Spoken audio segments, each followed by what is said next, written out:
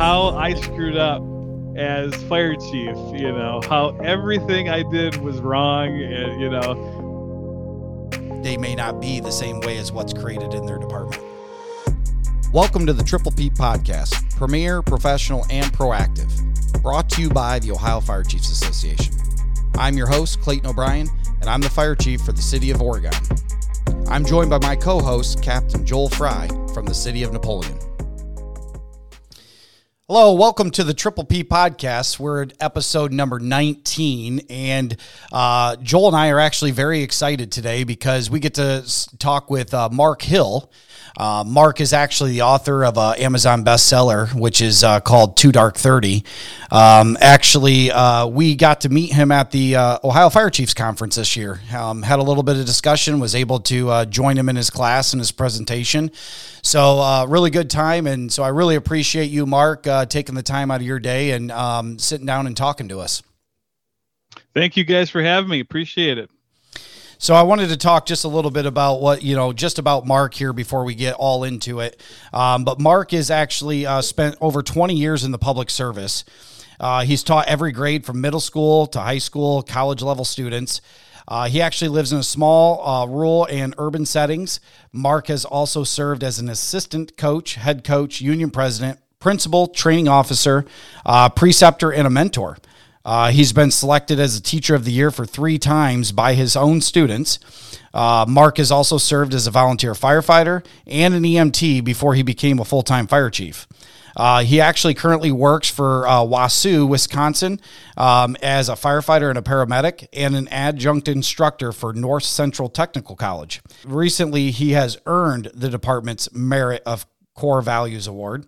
Marc's passion for learning and serving inspired him to become an author. So, Marc, you're happily married and you have 3 beautiful daughters. I do, and I think I'm happily married, right?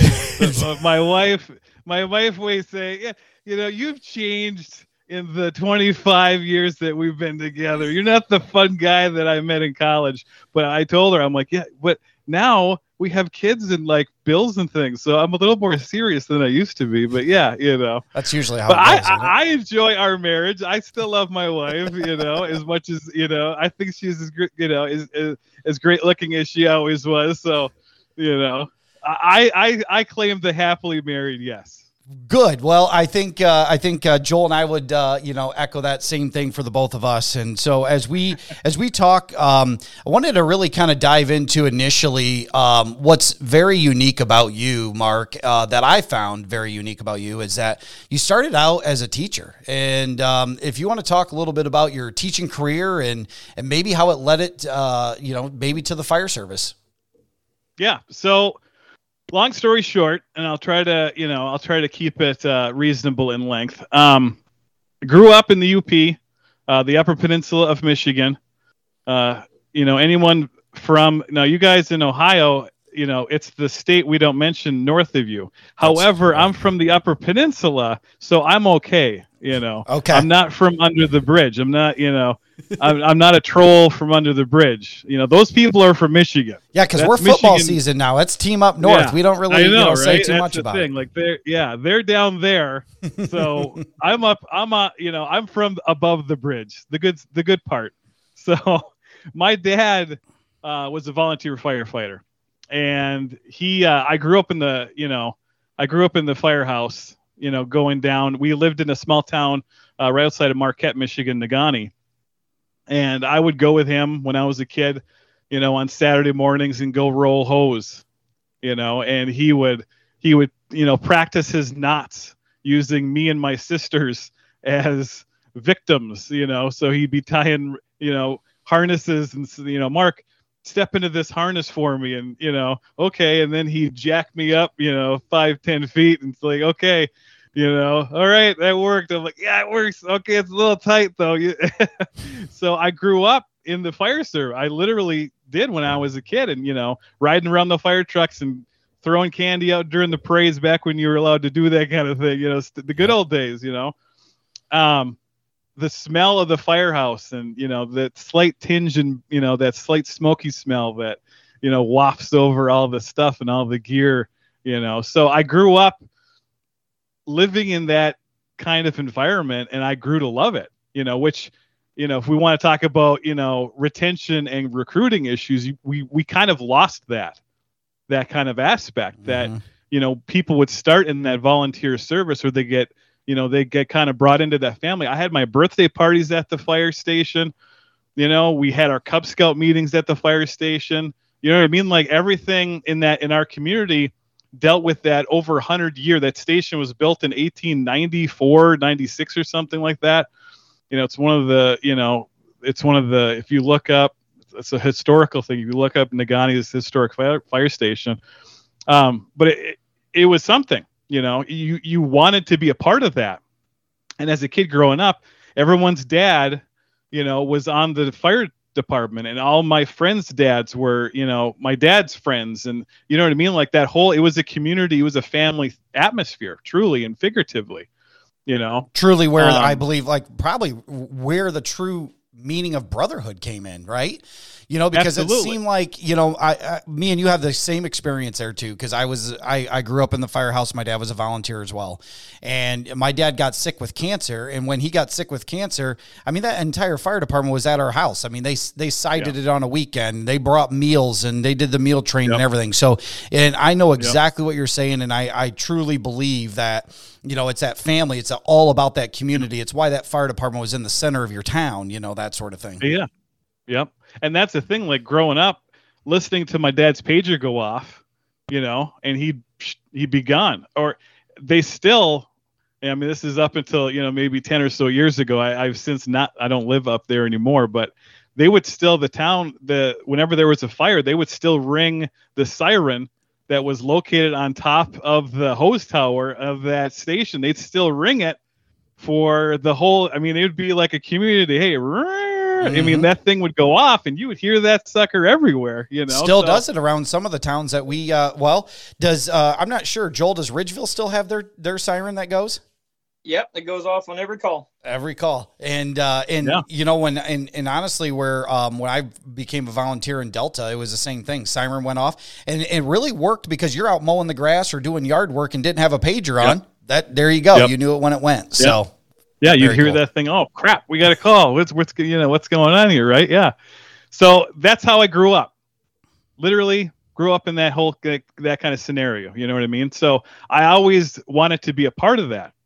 My dad, at the time, my dad went to college. He played football at Northern Michigan University and got a business degree. Never used it a day in his life.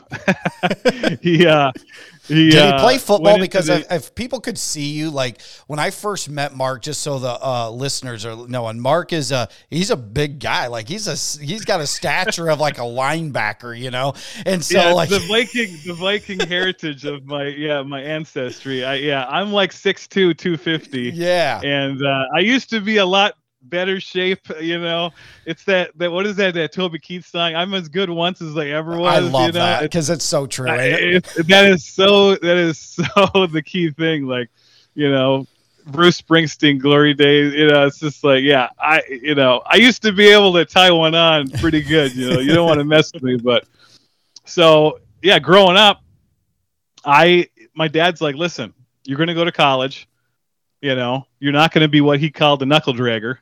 Yep. You're going to go to school, and this is what we're going to do. And it was always one of those things. Like even though I grew up, in that volunteer fire family kind of a thing, he wanted me to go to school. You're going to go and do something.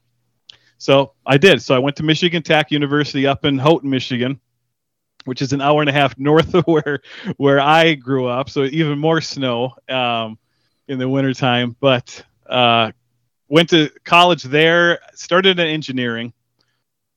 This is, late 90s. So Dell was really, just starting, and Gateway Computers was still, all that kind of stuff was still kind of.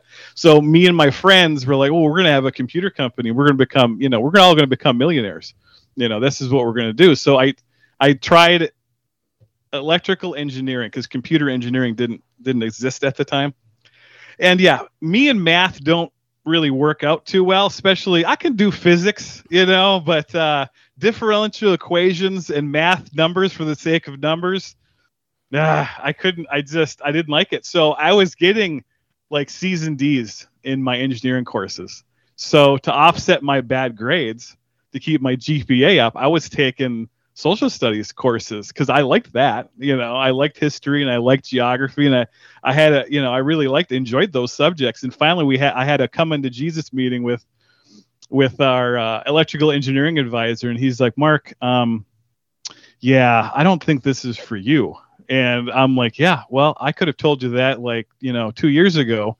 I've been struggling this whole time. And he's like, you want to graduate, right? I'm like, well, yeah, of course I want to graduate. Yeah. I'm not going to be here forever. So he's like, you should go into teaching. You have enough credits. You've taken all these other courses. He's like, you just go into teaching, just take the core education courses and you'll graduate. And I'm like, okay. So I did. I went over there and transferred and went into teaching. And I found that because the way I am and because I love telling stories, obviously, and I like talking to people and, all those different things, it was very natural. It came real natural to me. So I loved it instantly, fell in love with it. And when I graduated, my wife now, girlfriend at the time, she's from Wausau here in Wisconsin, which is middle of the state. So when we graduated, we came back down here and I found a job teaching at Anago High School. So I taught juniors and seniors in Anago for a few years. And then with budget cuts, I got bumped out of my job at the high school because they made cuts at the middle school. And so I went from the high school in Anago to the middle school in a little more rural community, Wittenberg, which was about half hour south of us. Taught at the middle school there, and then the opposite happened. They made cuts at the high school. I got bumped out of my job at the middle school. So I got eliminated through that fashion. It was just, how budgets are and, Yep. things like that. And at the same time, I had gotten my master's degree in education because I was going to be a principal. So I did the summer school principal, and I was doing all these different things for being, in charge of a school in that leadership capacity. And coincidentally, at the same time, I was also the union president for our education association. So that was one of those positions like, you have a meeting. I'm sure you guys have been in those meetings. You have a meeting of like 150 people and they're like, okay, who wants to be the president this time? And no one puts their hand up and everyone's looking around at each other like, who's going to volunteer? Who's the sucker now? Yeah. Who wants to take on, so it's just like, and then eventually it's like all kinds of eyes. Then you start feeling the eyes on you and you're like, oh crap, they're looking at me. Why? No, I'm not going to look up. I'm not going to look up. And then I did. And it's like, okay, fine, I'll do it. But I'll tell you guys if I'm going to do this, you're going to, so I was the union president and, which was a whole experience of dealing with contract negotiations, getting all that stuff figured out and worked out. And that's a whole different concept and that's a whole different topic for a whole nother time. At the same time, when I was teaching, I was a volunteer firefighter. So when I was in Anago, I was on Langley County Rural Fire Control. So we were 3 townships that came together, very rural. Total population between all 3 townships, I think we were just maybe 2,500. Okay. But we're talking like 100 and what was it? It was like 150 square miles that our territory covered. Wow. So now, say that name again. What was that name that you said? What was the name of the department? So the department's name was called Langley County Rural Fire Control. Wow. So we were 3 different townships that came together to form like a district. Mm-hmm. Yeah, they call it a district out here. I just never heard it as titled as fire control or that type of name. So. Yeah, I know that was the name. Yeah. Okay.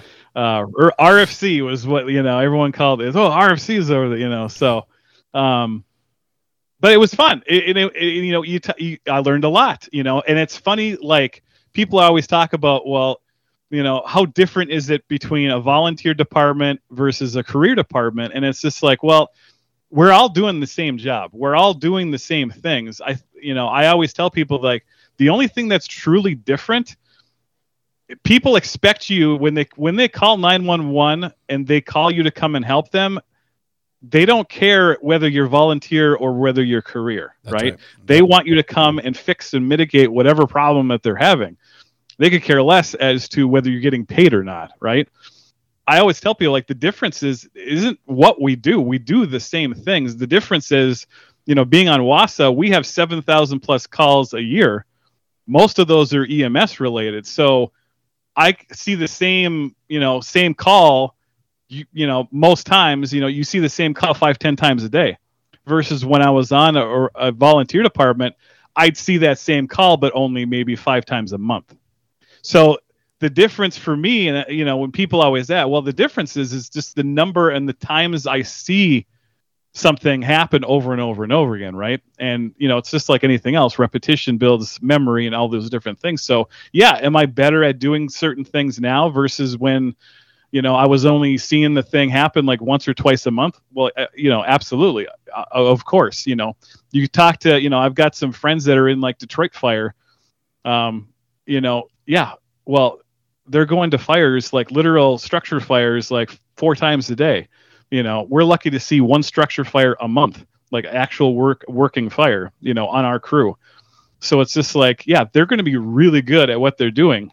They should be, as opposed to, yeah, we're riding I'm on the ambulance all the time. So it's just like, I'm going to be really good at being a, paramedic versus, if I was just acting as a first responder. Sure. So that dichotomy of, volunteer versus career, it's just like, well, yeah, we're doing the same job. It's just how many times we touch. It's the frequency of amounts of how much you do that job, I guess, which would be the only major separation, but the job that needs to be done. And I think that even in my experience on the volunteer side too, was that same thing. It just depends on what department you're with and what the standards that are being upheld within theirs to ensure that the training and things of that is being done.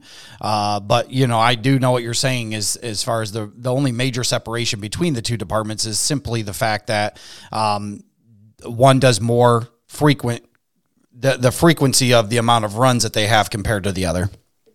Yeah.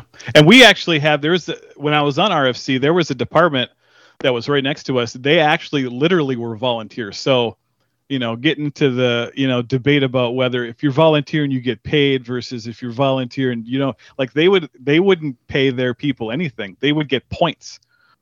And if they responded to a call, they got so many points. And then at the end of the year, they'd have this big like Christmas dinner and raffle, and your points would get to raffle tickets, and you could put in for the big screen TV or the shotgun or all that different stuff. I mean, they were truly a volunteer organization. Versus even when I was on RFC, we got paid. When we responded, we got like $8 an hour, something like that. It was but they were truly a volunteer, organization. And then, so I was doing all that while I was teaching. Okay. So when all that went through and I finally got laid off for the last time, we actually had our first daughter, my oldest daughter at the time. So I'm like, well, I guess I'll be a stay-at-home dad. So while I was doing that, I was going back to school and I got my paramedic license.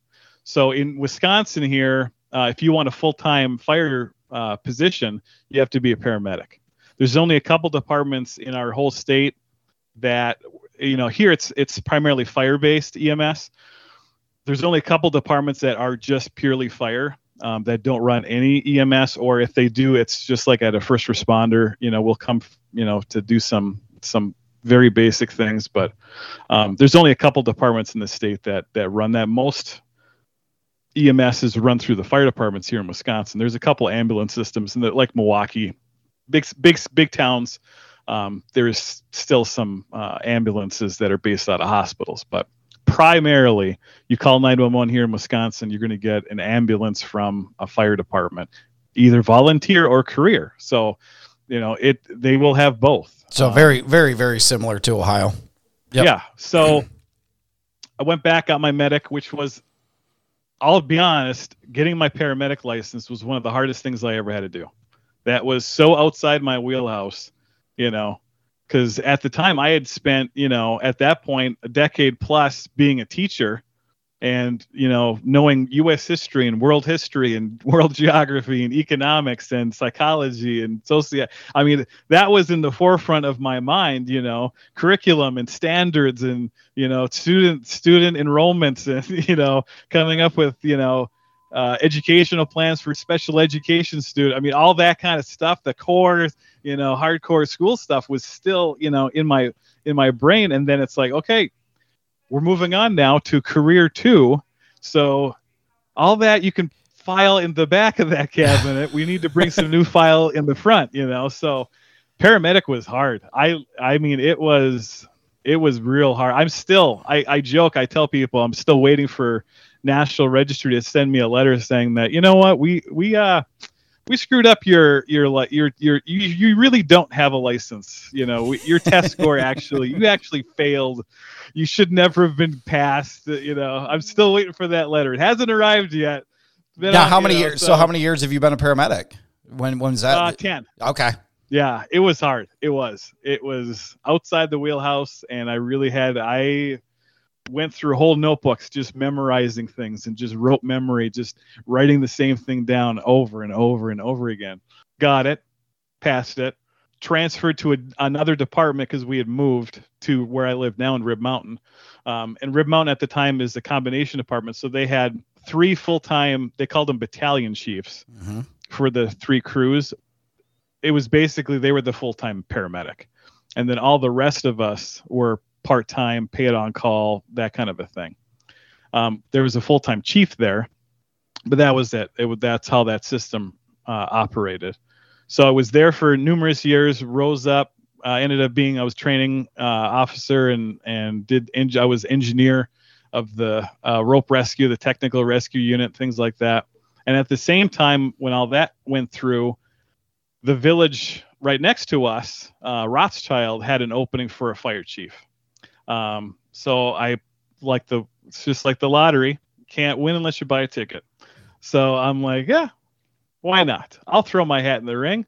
And I don't know if it's, short-sighted, but they decided to hire me. And I was the first full-time chief over in Rothschild. And that was hard. People always ask, like, well, what's your next book going to be? I should write a book on failed leadership, how I screwed up as fire chief, how everything I did was wrong. And, all the lessons. I learned a lot. I'll tell you, I learned a lot. I got a hell of a lot done in that office, but oh man, there are so many things, politics and all the stuff that went through, that people just, you don't know until you step in and sit in that chair. Yeah. All the intricacies of working with government bureaucracies and, all the groups and, that's a whole different book. It'd be a good one, though. It would be a good one because, coming from a person like you that had to, rose up, had a completely different career before even getting into the fire service, and a career about, teaching young adults and, raising them up and seeing their light bulbs go off to a point to where now you're a leader of individuals that are already trained, so or should be, and you're trying to give them some guidance and of that nature. But I would say that would be a very good book because of if you were just by judging from reading the parts in your book of how I've how you explain things in the book and everything else. That's why I say I think it would be a good one, because just full transparent honesty and learning from someone else because. I will say that when Joel and I came up throughout the fire service, sometimes when you work for individuals that you are just not meeting the marks, sometimes you as an individual are learning so much from those individuals. So maybe if you got ahead of them and some people just to say, hey, I tried this or did this, that even individuals like myself, if I didn't have the experience of working for, poor leadership in the past and things of that nature, then maybe through book, you could find what that poor leadership was. Because if individuals had worked for what they feel is a strong leader, a good mentor, good training, they work for a great culture and environment and a department, then how are they supposed to learn from some of those things when that's all they've ever known until their experience of what it is? So, because naturally they may not be the same way as what's created in their department. Yeah. And that's the thing, like, when I became chief over there, the couple, it's like anything. I'm sure everyone, listening has probably had that situation where you're like, you throw the idea out there, hey, I'm thinking about this. And then you get the reactions from people, like, there's this or there's that, or, they start listing off like, this, and it's just like, well, yeah, but could it be what you say, or is it just people talking, or you know what I mean? Like, it's just like it can never. It's like anything. Grass isn't always greener, which is true. I agree. Yeah, we find that out, and there are places, and I've worked. When I was head track coach when I was in Anago, and when I was in Wittenberg, and it's just like boys and girls. So I loved coaching the girls. It was a dream coaching girls, because girls, in my experience, were self-motivated. I'd give them the workout. They'd all go do it. They'd come to me when they were done. They're like, okay, we're done with it. Do you want us to do anything else? I'm like, this is fantastic. Yes, we can do all these other things, versus when I was coaching the boys, when I was, football coach too. I mean, my voice would be gone because I would be yelling and screaming at the top of my lungs. And it's just like, constantly berating. I'm not surprised why you're that person. Why you would have to yell with your stature. Like, just like you just walk in and they should just be like, what do you want me to do? Yeah. And that's the thing. Like, I can bark. Yeah. If you need me to bark at you, I can bark at you, and my girls, I'll be, hey, and they'll be like, yes, what, and I didn't have to, so yeah, when I was teaching, I never had a problem with student discipline. Not one. not one time did anyone ever give me a lip, not once, because I'd shoot them a glare like, you're going to go there? Really? And that would be it. And it would be zip. Yep. Okay. What are we doing? Yeah. We're going to do this now, so. Okay. But, I will say, like, you did have a good point, though. Grass is not always greener. And I just actually talked to a good friend of mine the other day, and when we were talking, and that topic came up, and I said I had just recently heard it, and somebody else had explained it too, and I thought this resonated with me very well, because as young adults, a lot of people think that the grass is always greener on the other side. Oh, I'm going to get a quarter more. I'm going to they pay so much more over here. They do this or whatever. And then their motivation is basically by money, not by culture or environment or what their, best fits within their family. So what I held on to was grass is not always greener on the other side, but it is always greener where you water it. Yes, absolutely. So water your grass in your own departments, change your attitude, get better, like that sort of thing. And if you start watering your own grass, then you realize, oh, well, when you come as a fire chief to me during your times of saying like, hey, we want to do this, or I'm thinking about this, then just as well I think that we as chiefs need to think more as we need to be saying yes to our people more when they come up with ideas. And then if it doesn't work out, then it doesn't work out, but explain the why, Yeah. And vice versa. You don't know until you try. That's right. That's right. And that's the thing. Like, when you constantly say no, right? No one will say anything anymore. Yep. Because everyone will stop, if you, like, as a teacher, right? If I'm teaching students and I ask a group of, a bunch of people, hey, what do you think, Clayton, what do you think about this topic? Joe, what do you think about this topic? Hey, Fred, what do you think about this? Hey, can you explain to me these different concepts?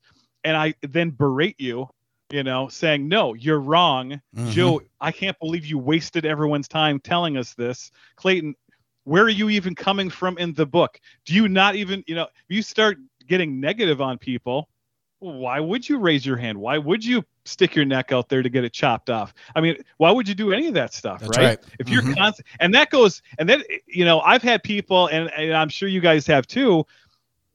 It's not just the belligerent negativity. What I think is worse than that is that passive aggressive. People that, well, I'm not saying that, this is the case. Well, you did by saying that's the case, like what are you talking about? I'm not saying you should lose weight, Mark. Well, you just did, like there was a guy, he's now retired. And like I said, I'm 250. I'm kind of a bigger dude. And we got these new recliners at Station 2 where I was. And I had my radio, they call it radio purse, my strap. And on the back of my strap, I've got, I don't even know what those hooks are called. It's one of those, it's a thumb hook, where you can attach it to your belt. Or you the sway strap. Yeah, the sway strap. Yep. But the actual buckle, I don't know what the name of the buckle actually is. Okay. But anyway, long story short, because I'm 250, and these were new recliners. He's like, hey, I'm not telling you shouldn't wear your strap, but I noticed when you got up, you were leaving divots in the new recliner, like in the pleather, And my lieutenant, who at the time, he's now retired too, he went off on this guy. What? It was literally, they were pointing fingers at each other, and they got right in each other's faces. And it was just, and it's like, and then the battalion chief gets called because there's a disagreement. You know what I mean? Like it's the whole freaking thing happens. And it's just like, it was over what? Because nothing, it's pleather. Okay. Yep. This isn't real leather. Number one. Number two, I'm not maliciously trying to ruin our furniture. You know what I mean? It's just like, there are times when we, you need to say something or whatever, but there's also ways to say it. Well, it's just like, what does your weight have to do with it anyways? It doesn't matter what size you are. If you sit with a strap in there, it doesn't really matter. He felt that, his feeling was because of my weight was pressing into the back of the recliner more than his like 165 pound frame. So it was he's been wanting to say something about your weight for a while, and he just got an opportunity, and he wanted to say it that time. That's all. Yes, even though I could bench press him like 10 times if I wanted to, and I could pick him up. It wasn't a student of yours that you taught in social studies and gave him an F, was it? No. Thank God it was not. But it's just like there's a time and a place, and I talk about that in the book. Like you got to know who your audience is. When you're talking to who you're trying to educate, when you're talking to who you're trying to train, it's just like, listen, when I was the fire chief, I had people that were 19 years old. I had people that were 72 years old, like literally the gamut, 50 years, both of experience and age in that room. You're trying to disseminate information to those people. So what's the messaging? How do I send it? What are they receiving in that message? And then are they learning anything in that message? So it's like, it's complicated. How do you take a course and a structure, and how do I disseminate that information into parts that every now generation will pick up on, because every generation is different. Yeah.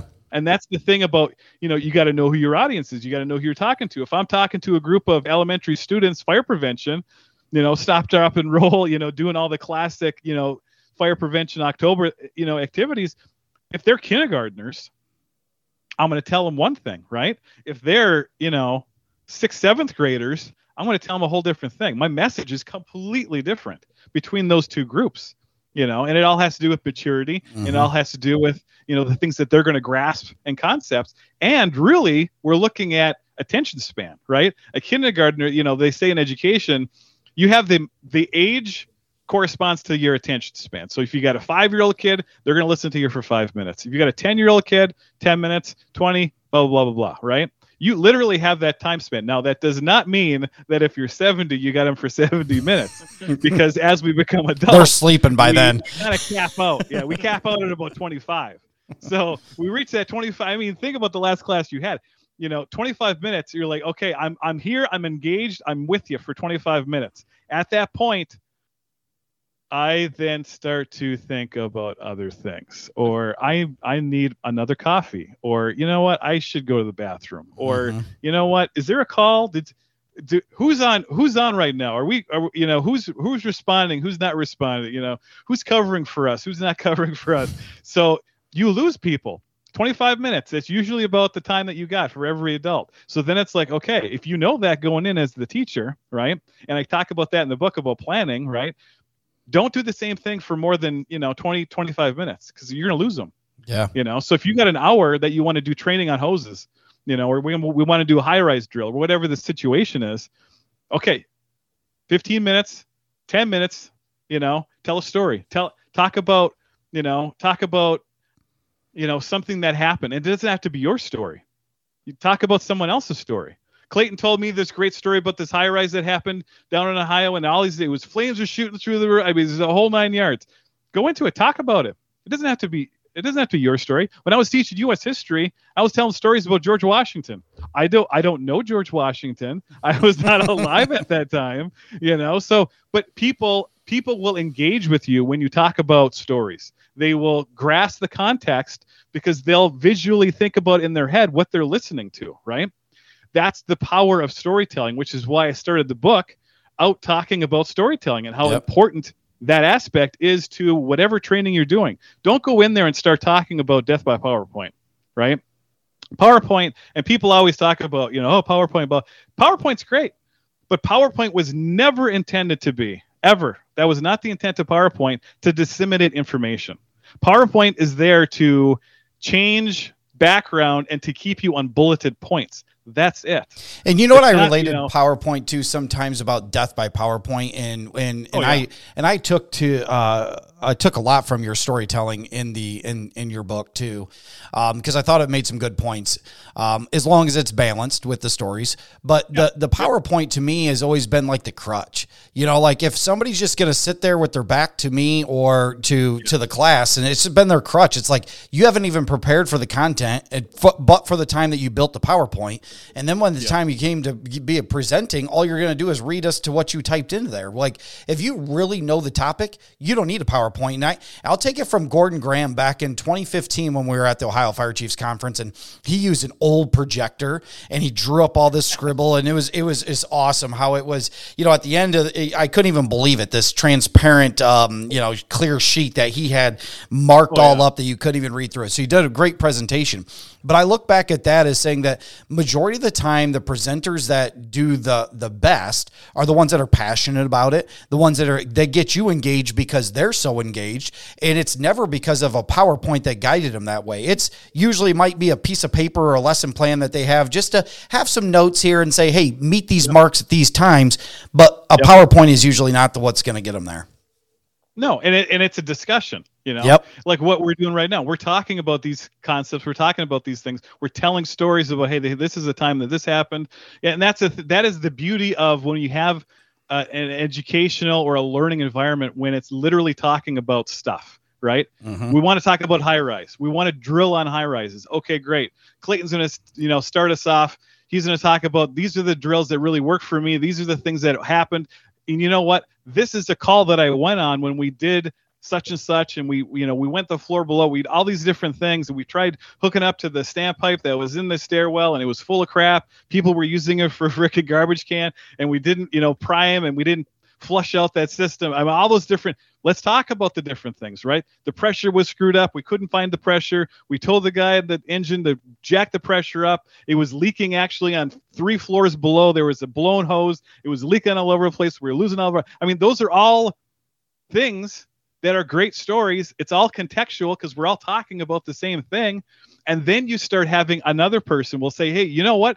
Here's another time when this happened, right? We were dealing with this issue and blah, blah, blah, blah, blah. And then someone else will chime in. Hey, you know what else? This is also what happened. We tried doing the Cleveland reload and we tried deploying that, and it totally got screwed up because it wasn't packed correctly or blah, blah, blah, blah, blah. I mean, one thing leads to another, and that's a natural discussion, talking lecturing environment. Well, we're all learning from everybody else. And what's critical about what you just explained there, what's very critical about what you explained there is it was full transparency.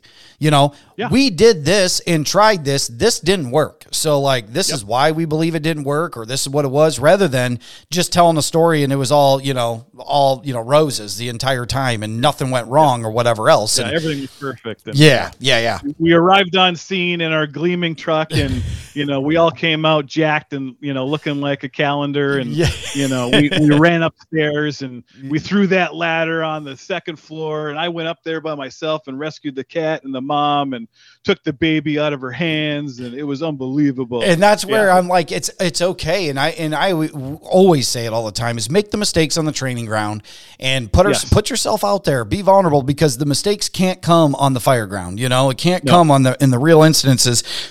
We need you to be the best. Yes. Well, that does really resonate with me too, with the death by PowerPoint kind of deal, because I'm a fire instructor, and I know Mark is, and Clayton, you're a fire instructor as well.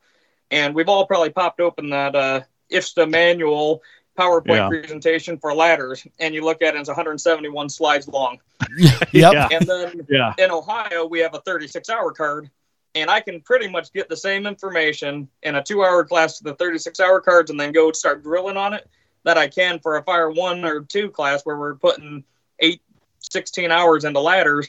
And I can pump out the same quality, and you're actually getting more hands-on. So I just hate the death by PowerPoint. Can't stand it. You make a good point there, Joel, because back to Mark's point of knowing your audience, and majority of our audience as firefighters, paramedics, EMTs, they want to get their hands on. They want to get hands dirty. They want to get out and get dirty. Yeah. So if you take the concept of Mark, that's right. You take the concept of Mark saying, hey, give them 25 minutes. Maybe you come in, you do a small 25 minutes of explaining what's going to go on in the drill, what we're going to do in the drill, tell a couple stories, get it on going, and then get out on the training ground and actually start throwing ladders. And those you covered 171 slides, but it wasn't by them sitting there being bored to death. It was by you're in the grass, or you're in the stones, or you're on the apron, or wherever you're at, throwing ladders and doing all that same stuff. But I'd rather go stare at a ladder than a PowerPoint. Well, that's the thing. Yeah, don't show me pictures of the halyard and the rope. Don't show me the parts of the ladder. Let's go touch the ladder and look at the parts. Yes. We're at fire stations. We have lots of ladders. Yeah. I don't need to look at a picture of a ladder. We can actually go and put my hand on a ladder, so yeah, it's just, it's contextual, right? And that's the thing. Now granted, I'll caveat that with, I don't think a lot of us have Pompier ladders anymore, or, some of the more true. So showing a picture of, hey, guess what? Back in 1910, this is what, So, yeah, you could show pictures of things that we don't have anymore, or canvas, the rescue jump into this, kind of. So, yeah, one thing is fine to show pictures of, but stuff that you actually have, come on. Sometimes, what just popped in my mind when you just said that, of some of the pictures are the things that aren't necessarily like things that we still have, but maybe be the history of it. Joel created this in his department, and when I seen this, I was like, Joel, this is awesome. And it was that training newsletter. Like, maybe it's just content with that, where you put it out to the department. They're able to read the content that, is there. So you don't necessarily have to have the death by PowerPoint with all that information, but you're putting it out there, and then you're applying what you really are doing on a regular basis in your hands-on training, but you're still able to, capture both. Yeah. I don't know if you guys remember the, what do they call them? Coffee. Yeah, the coffee talks, or the coffee table talks, or something like that. The coffee bulletins or whatever. Those little one page from the fire administration. They were perfect. Yep. They were short, sweet, to the point. And I don't remember who. I'm sure there was a lot of really smart people that are way smarter than me that came up with all that stuff. But they were that was perfect, because they were all things you could talk about at your kitchen table. Hey, let's talk about, ICS. Let's talk about the different levels of ICS, or what's the difference between ICS and NIMS? What are we doing here? Why are we doing these kind of things? Fire prevent, inspection stuff, top 10 things to look for in an inspection. We don't have to go through, the entire book of, fire inspection stuff. And we because we're not going to remember all those different things. Right. And for all the training officers out there, that are listening, all those little coffee bulletins or those little newsletters from the training, all they got to do is get the conversation started. That's it. Yes. Just enough to get them to, hey, I read it, and then think about that, that probationary person, that less than 5 year, or even that veteran firefighter that just gets them started. So somebody asks a question to get them going, and that's all you're really trying to trigger. Yep. Spark that why do we do it this way kind of conversation. That's right. Yeah, and that's exactly right, because that's what everybody, what do they say in the fire service? We all love complaining about everything, but we don't like change, right? Mm-hmm. So it's just like, well, why do we do the things that we do? Well, this is why, this is what happened, here in Wausau. And I talked about when I was at the conference, our hydrants are opposite what normal hydrants are. Well, then it's like, the new people that start, when we go through, hey, we got to catch a hydrant. Yeah. I know how to catch a hydrant. No, you don't know how to catch our hydrants. And this is why. It's just like, the history is, this. And it's just like, oh, well, that's interesting. So it's just like, yeah, that's the institutional knowledge that you need to embed in all these people that start in your program and on your departments. That's the kind of stuff that you don't, I'm not going to go into literally step 1, put your foot here to catch a hydrant. Step 2, take the 5-inch, wrap it around. No, we're going to go through it. Yes. But I'm not going to literally test you on whether you had your left or right foot on something, or you know what I mean? Like, we all know how to do that. Throwing a ladder is one thing, right? The difference is how big and how long that ladder is. If I've got a 35-footer, I could do it by myself. But should I be doing it by myself? Yeah, good point. Yeah, if someone's screaming with their baby out the window, of course, we're all going to go and do something that we shouldn't be doing, and we're going to sacrifice to make that, safe. But at the same time, 99.9% of the time, that is not the situation, and we do have time to do things correctly and appropriately. There was one guy that was always like, "Wow, why aren't these people running around getting stuff done?" It's like, listen, we don't run on the fire ground, right? That's not what we do. We walk with purpose, So it's just like, I'm not going to run, especially here in Wisconsin. There's ice. Like, I've fallen numerous times on ice, and it's just like, could I run through? Yeah. Is there a chance that I may hurt myself? I'll tell you, yes, there is. Am I going to get there faster by running? Yeah, it is. But I could also hurt myself and then take myself out of the situation. And now our crew it's down one more person. So it's just like, you got to weigh that aspect. And that's what young people have to learn. Like, everybody we're all type A personalities. We're all fixers, right? Which is the problem in the fire service. Everybody knows everything, and we're all fixers, right? So we all want to do these things. We all think we have the answers. We all have that stuff, because that's the type of personality that comes into this kind of career field. And that's not a bad thing, but at the same time, the leader, whoever that is, has to know to stem that down, right? We have to keep everything in check, and we have to realize what our limitations truly are. And I talk about that in the book, that, that Dunning-Kruger effect of, when we start out, we think we know everything.